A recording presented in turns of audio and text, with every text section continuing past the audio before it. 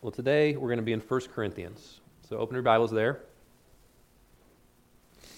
We're going to be looking at chapter 1 as we continue our series for October on the 500th anniversary of the Protestant Reformation. This event that happened 500 years ago when Martin Luther made a post about indulgences that went viral and changed the world.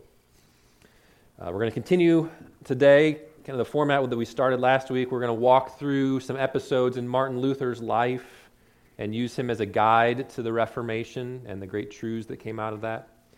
And just understand, Martin Luther is not the only person who was involved in the Protestant Reformation.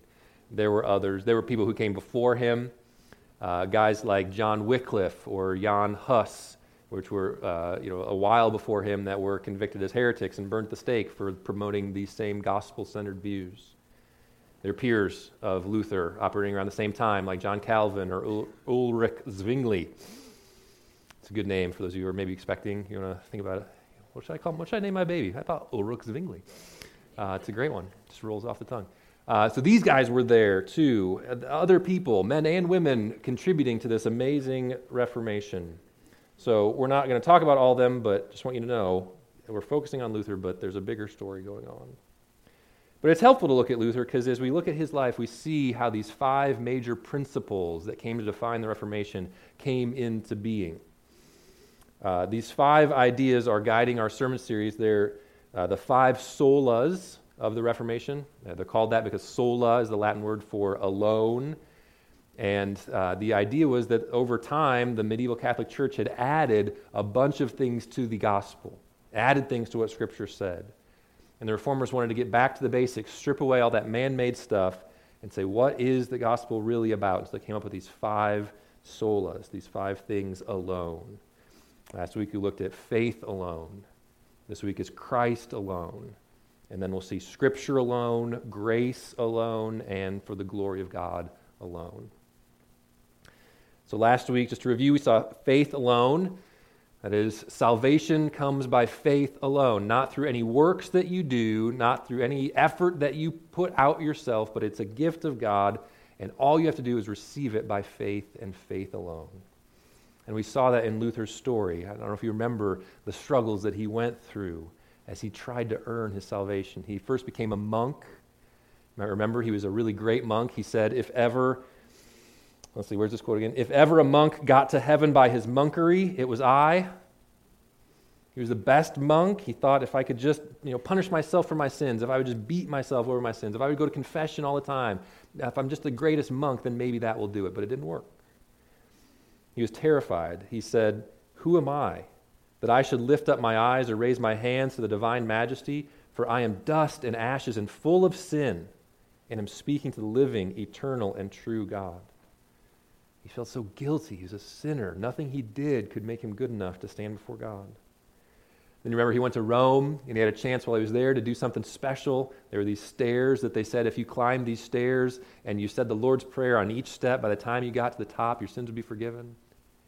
And he did it. Why wouldn't he?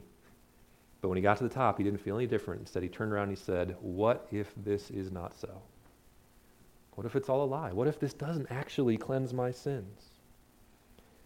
But then he started studying the Bible, and that's where he got the truth. He saw salvation isn't something that you earn. It's a free gift from God. Jesus died to pay the penalty for all our sins.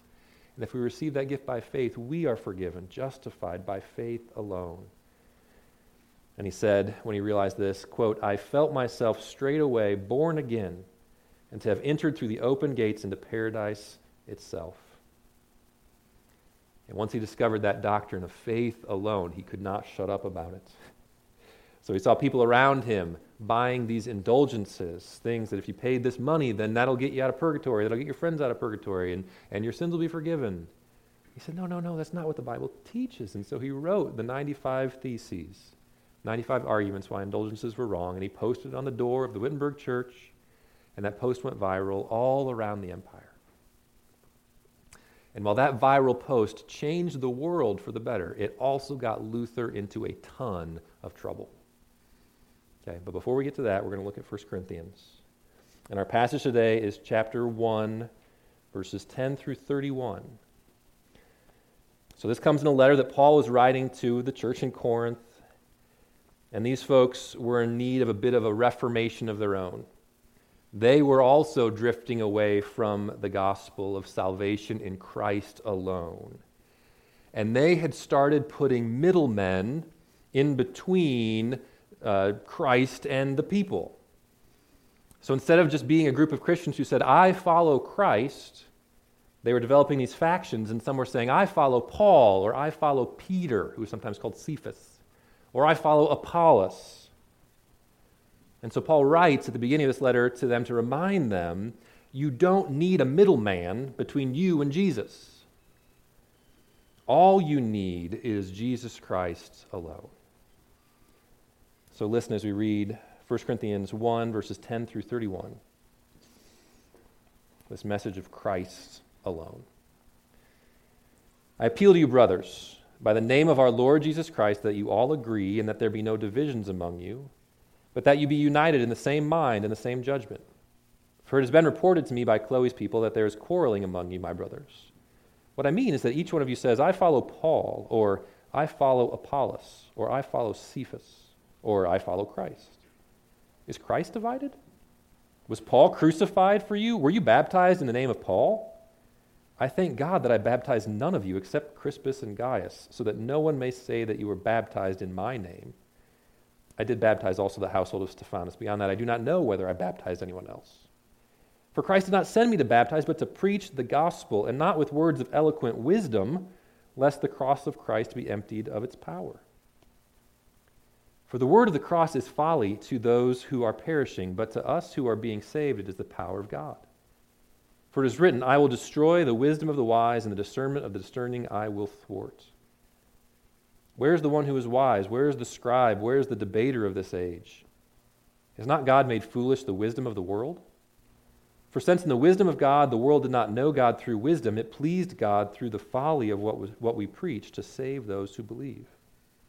For Jews demand signs, and Greeks seek wisdom, but we preach Christ, crucified, a stumbling block to Jews and folly to Gentiles, but to those who are called, both Jews and Greeks, Christ, the power of God and the wisdom of God. For the foolishness of God is wiser than men, and the weakness of God is stronger than men. For consider your calling, brothers. Not many of you were wise according to worldly standards. Not many were powerful. Not many were of noble birth.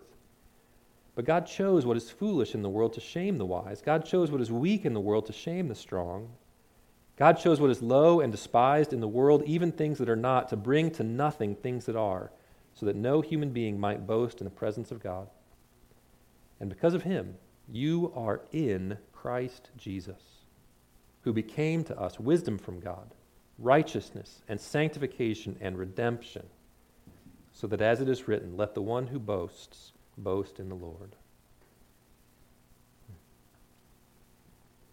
I wish we could spend time to unpack all that, but we'll just focus in on a couple verses today. You see how the Corinthians were putting these middlemen in place of Jesus? I follow Paul, I follow Peter, I follow Apollos. Okay, Paul hated that. He hated that. He didn't like the spotlight on him. He was always trying to get the spotlight on Jesus, on the Jesus Christ alone. And so when he came to the Corinthians, he reminds them, I came just to preach the gospel, the simple message of Jesus Christ dying on the cross for your sins. And if you put your faith in him, you're forgiven as a free gift. That's all you have to do. That's what he was trying to preach. You see that in verse 17. He says, Christ did not send me to baptize, but to preach the gospel, not with words of eloquent wisdom, lest the cross of Christ be emptied of its power. Again in verse 22, he says, Jews demand signs and Greeks seek wisdom, but we preach Christ crucified, a stumbling block to Jews and folly to Gentiles. But to those who are called, both Jews and Greeks, Christ, the power of God and the wisdom of God. See, he's just trying to preach Christ, just Christ alone, no middlemen, just Jesus on the cross dying for your sins. It's not about Paul. You don't need Paul. You don't need Peter. You don't need Apollos. You don't need anybody else. You just need Jesus. That's the message that Martin Luther recovered and that he was just trying to preach. He just wanted to do what Paul was doing. He'd rediscovered the simple gospel. Salvation is a gift received by faith alone. And he wanted to share that with people. He wanted them to know it's through Christ. Through Christ, you don't need a middleman. You don't need somebody between Jesus and you mediating salvation. It's just Jesus. It's all you need. But this message that Luther was preaching of cutting out the middleman, it sounds good unless you're the middleman. And so it is very threatening to the Catholic Church. Because at that time, the Roman Catholic Church was the ultimate middleman. Everybody believed you didn't go to Christ alone for salvation. The only way you got salvation was through the church. The church had the ability to grant or to withhold salvation from you. They stood between Christ and the people. And without them, you couldn't get salvation. And that position as the middleman, dispensing or withholding salvation, made them the most powerful institution in the Western world. And that was the very thing, that source of power was the very thing that Luther was attacking now or threatening with his teaching. Now, how did this come to be? How did the Catholic Church manage to trick everyone into thinking that they were the middleman who could give you or withhold salvation? Well, it came because of the sacramental system. At that time, the church was dominated by this sacramental system, these 7 sacraments, special rituals or practices that you had to do in order to receive the grace that would come from God through the church. The 7 sacraments were baptism, when you were born, confirmation, when you became of age, then you could take communion, the 3rd one. You would either get married, which would be the 4th one, or join the church, which would be the 5th one, ordination. And then throughout your life, you would practice penance, the regular confession of sin, and at your deathbed, you would receive last rites. Okay? So baptism, confirmation, communion, marriage, ordination, penance, and last rites. Now, if you wanted God's blessings, if you wanted Christ, you had to participate in that system. That was the way you received the grace. And if you didn't let the church be the middleman, you didn't get that grace. As an example, the sacrament of penance, which would be of confessing sin. It was a 3-step process. So first step is contrition, feeling sorry for your sin. After that, you would do confession. That is, you would confess your sin. And not just talking to God, I'm sorry for what I've done, but you go and you talk to an ordained priest within the church and confess your sin to him. And then the 3rd step is you would receive works of satisfaction. The priest would say, here are the things that you need to do, and if you do these things, it shows that you're sincere, and therefore you get forgiveness. That's how you receive forgiveness for your sins. You got to go through the church. You got to have contrition. You got to confess to a clergy, and you receive the works of satisfaction. You do them, and then you're forgiven. But if you don't do that, you don't get forgiveness. Okay? In fact, some of the sins were so bad you couldn't just do it to a normal priest. If you had a serious sin, you might have to go confess to the bishop, because only the bishop could forgive that sin. If it was really bad, you'd have to go to the Pope, because only the Pope could forgive a sin that bad. Right? It's not enough for Christ to forgive you. You can't just get forgiveness from Christ. You've got to go through the middleman. That's what it was like being a Christian in Luther's day. If you did what the church said, if you participated in their rituals, followed their rules, acknowledged their authority, then you could get the gift of forgiveness. But if you didn't go through them, you couldn't have it. It's not unlike what happens today in some third world countries after a disaster. There's an earthquake or a famine or tsunami or a hurricane. And you've got all these people in desperate need. So what does the world do? People like you and me in other countries rise up with generosity and try to give gifts to them, freely helping them in their need. And the dictators or the corrupt officials take those free gifts that are given from the humanitarians around the world, and they hold them hostage and sell them to people who are experiencing a disaster. You know that happens, right? It's sad, but true. And the Catholic Church was functioning in that time like that sort of middleman, right? Where Christ, in his death on the cross, freely distributes all grace to people. It's received by faith alone. You can have forgiveness of all your sins. And the church at that time said, no. We're in charge of that. We'll take that free gift, thank you very much, and then we'll turn around and we'll charge people for it. we can't possibly let them come directly to Jesus. So they were terrified when word began to get out that they weren't needed in that capacity anymore, that you could get salvation directly from Jesus without a priest, without sacraments.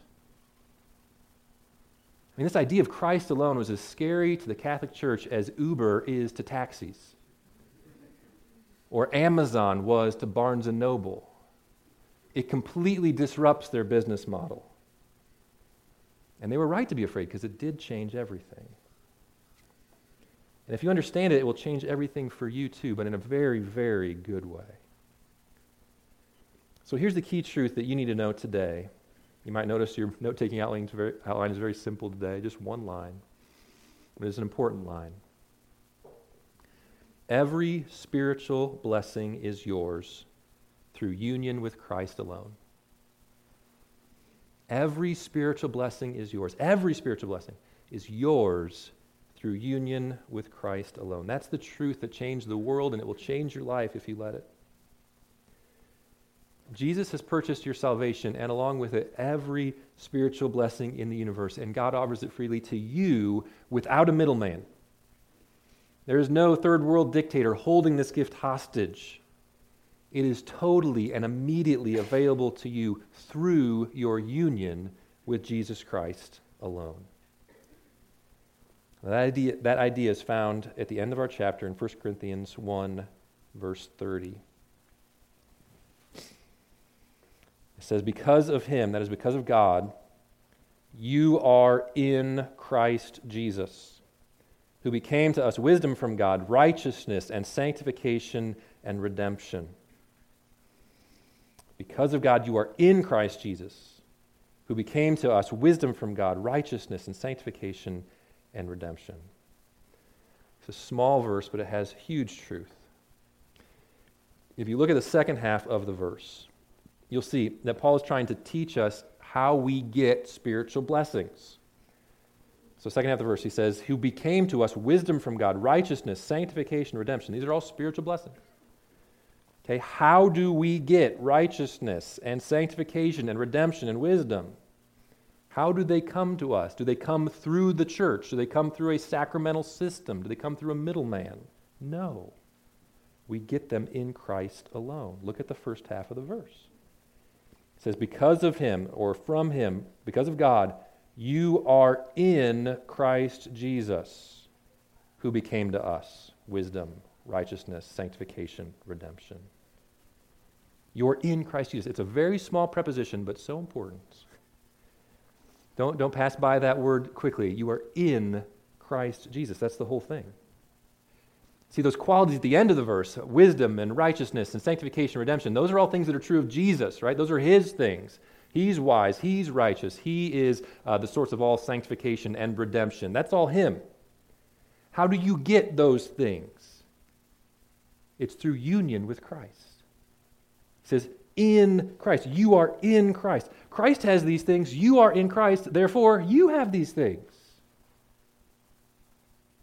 God gives us every spiritual blessing, not through a mediator, not through anybody else, not through a middleman, but by taking us and uniting us with Christ, so that everything that is true of him becomes true of you. I'll give you two illustrations of this. One, John 15, the passage I read for our call to worship this morning, gives the image of a vine and branches. Jesus is the vine, we are the branches. The vine has all of the life-giving nourishment. The branches have none of that. Branches by themselves can't do anything. All they're good for is for kindling. But if you want a branch to have life-giving power, if you want a branch to bear fruit, what does it got to do? It's got to be connected to the vine. And if it is, just by virtue of being connected to that vine, all the life-giving power that flows from that vine now flows through that branch. Second illustration, marriage. If you're a poor woman and you're burdened with debts that you could never repay, what's one way that you can get rid of your debts? Marry a rich guy. Now, I'm not giving you this as life advice. It's an illustration. But if you're poor and you're burdened with debts and you find this rich guy and you marry him, that solves that particular problem. Right? Because when you get married, you get united together. You become one. And your debts become his, and his wealth becomes yours. That's what happens with Jesus. Jesus is a very rich man, spiritually speaking. He is wise and righteous and holy and perfect. And we are the poor bride. We are saddled with a debt that we could never repay, but simply by believing in him and being united to him, by being in him, as it says in verse 30. Now all of his riches become ours. All of his wisdom is ours. His righteousness is ours. His power to sanctify us is ours. His redemption is ours. And it all comes from him and him alone. See, it's this idea of being in Christ that was at the center of the Reformation. This principle of being in Christ alone. Sometimes it's called union with Christ. It's the idea that you don't need a priest or a church or anybody to get Christ's blessings for you. You get them yourself. To have someone else get the blessings for you is like having your friend marry the rich guy and then hoping that she would give you some loans every once in a while. That's not nearly as good. And that's not what the Bible says. You don't get your friend to marry Jesus, you marry Jesus. And if you're united to him, all of his riches are yours. You get them from him, directly from him, no middleman needed. Hey, that's the truth of Christ alone. And that is the truth that as Luther rediscovered it and began to teach it, the church got scared. Because it threatened to undo the power structure that had made them rich. And so when the 95 Theses reached Pope Leo in Rome, he began to try Luther for heresy. He began proceedings to arrest Luther and get him convicted for trying to mess things up. Now, of course, in those days, travel was slow and information moved slowly, so it took a little time, but about a year later, so in 1517, 500 years ago, Luther nailed the theses on the door. About a year later, in 1518, the Pope sent a representative, Cardinal Cajetan, to meet with Luther face to face and try to hammer this thing out, try to shut him up. That didn't go really well.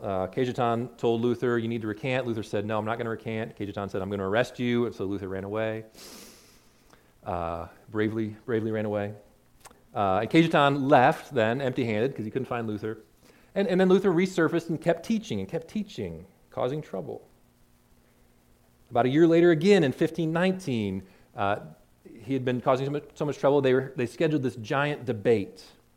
It was kind of like the big fight recently between Floyd Mayweather and Conor McGregor. Like just huge hype. Everybody's got their entourage. People are just building this up. This is like the theological throwdown of the century. In the one corner, you've got Martin Luther representing Christ alone. And the other corner, you've got Johann Eck representing the Catholic Church and the sacramental system. And it's funny, we actually have a description of the debaters recorded for us. Keep in mind, this is written by one of Luther's friends, so it's a little biased. But it says, Martin is of middle height, emaciated from care and study, so that you can almost count his bones through his skin. He is in the vigor of manhood and has a clear, penetrating voice. He has learned and has the scriptures at his fingers' ends. He knows Greek and Hebrew sufficiently to judge of the interpretations. A perfect forest of words and ideas stands at his command. He is affable and friendly, in no sense dour or arrogant. He is equal to anything. So in one corner, you got Luther. In the other corner, Eck. Eck is a heavy, square-set fellow with a full German voice supported by a hefty chest. He would make a tragic actor or town crier, but his voice is rather rough than clear. His eyes and mouth and his whole face remind one more of a butcher than a theologian. So those are your fighters. Yeah, you can tell Martin's friends wrote that.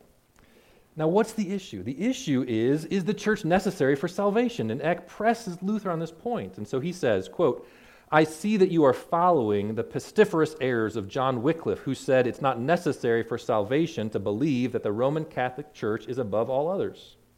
And you are espousing the pestilent errors of John Huss, who claimed that Peter neither was nor is the head of the Holy Catholic Church. So he mentions these two earlier reformers who were killed as heretics because they didn't believe the church was the middleman. Luther replies, as for the article of Huss that it's not necessary for salvation to believe the Roman Church superior to all others, I do not care whether this comes from Wycliffe or from Huss.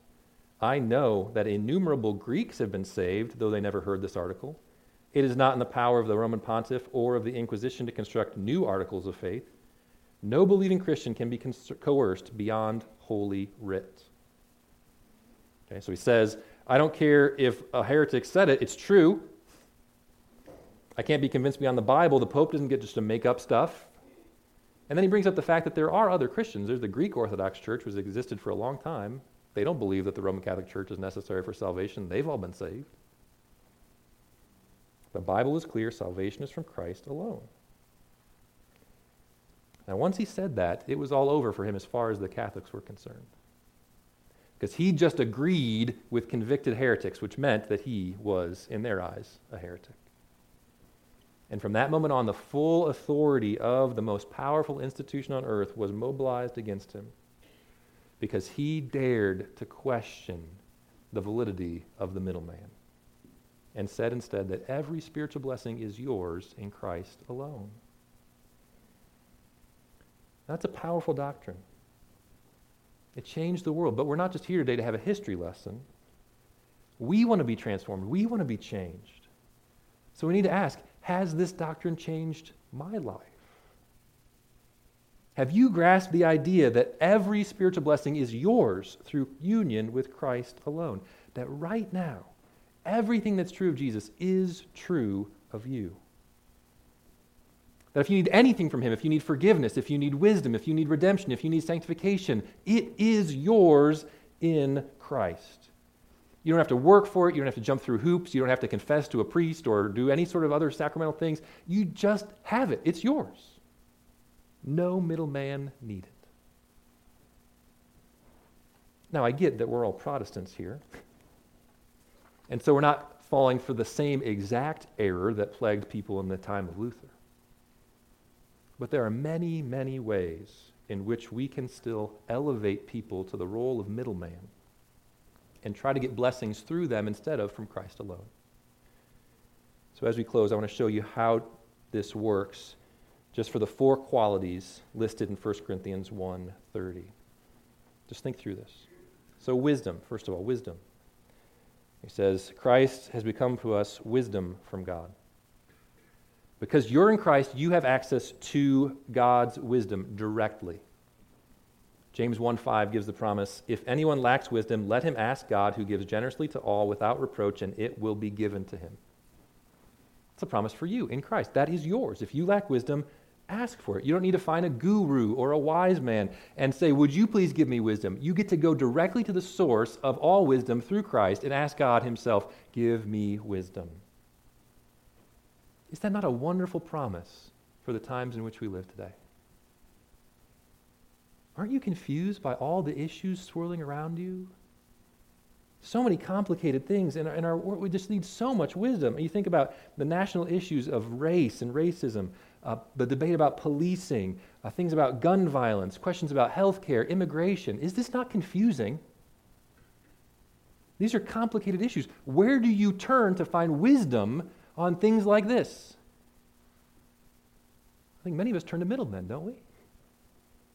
We identify our favorite experts and we turn to them for wisdom. So your favorite expert might be a talking head on a cable news show. Your favorite expert might be people who write think pieces for your favorite website. It might be a late night comedian. They have set themselves up, many of them now, as fountains of wisdom. Maybe you get your wisdom from the memes your friends share on Facebook.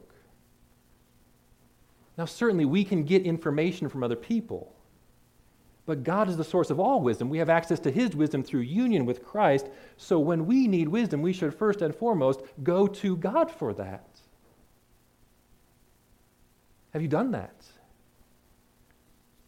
As you think about the complicated issues facing our society, have you prayed and asked God for wisdom on those things, or have you merely turned to your favorite middlemen to tell you what to think? Have you asked Jesus what to do about gun violence? If that sounds like a weird question to you, you might still be living in a pre-Reformation mindset. Because you have access to Jesus. Do you think he knows something about that? Yeah, he does. He's got wisdom. And if we believe that he has that wisdom and yet we don't act on it, we're functioning just like the pre-Reformation Catholics, depending on someone else to tell us what to think. The wisdom of Christ is yours if you'll ask for it. Or what about righteousness? Righteousness. Do you believe that righteousness comes from Christ alone, through union with Christ alone? I mean, I think we would agree to that. We say, yeah, I believe that my righteousness comes from Jesus. We sang about that today, in Christ alone. We believe that in the great courtroom before God, we stand justified, not guilty, because Jesus has died in our place. And yet, even though we can profess to that truth, that there is one verdict that matters, the verdict of God, and we've got that in Christ, we spend a lot of time and energy trying to get a good verdict from the middlemen. For some people, it's your parents. Maybe it's your mom. More often, it's your dad.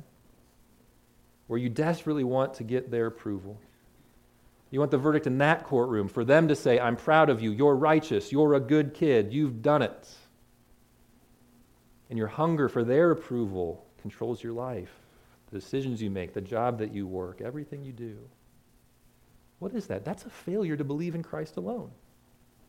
That's you saying, it's not good enough for me to be united to Jesus and have his righteousness. I also need a middleman, namely my parents, to tell me that I'm good enough. Or maybe it's your boss or the opposite sex. You're looking for approval from them. Or maybe it's just the internet in general. Just got to get those likes and shares, and if I get that, then I'm righteous, then I'm good enough. Why does that matter?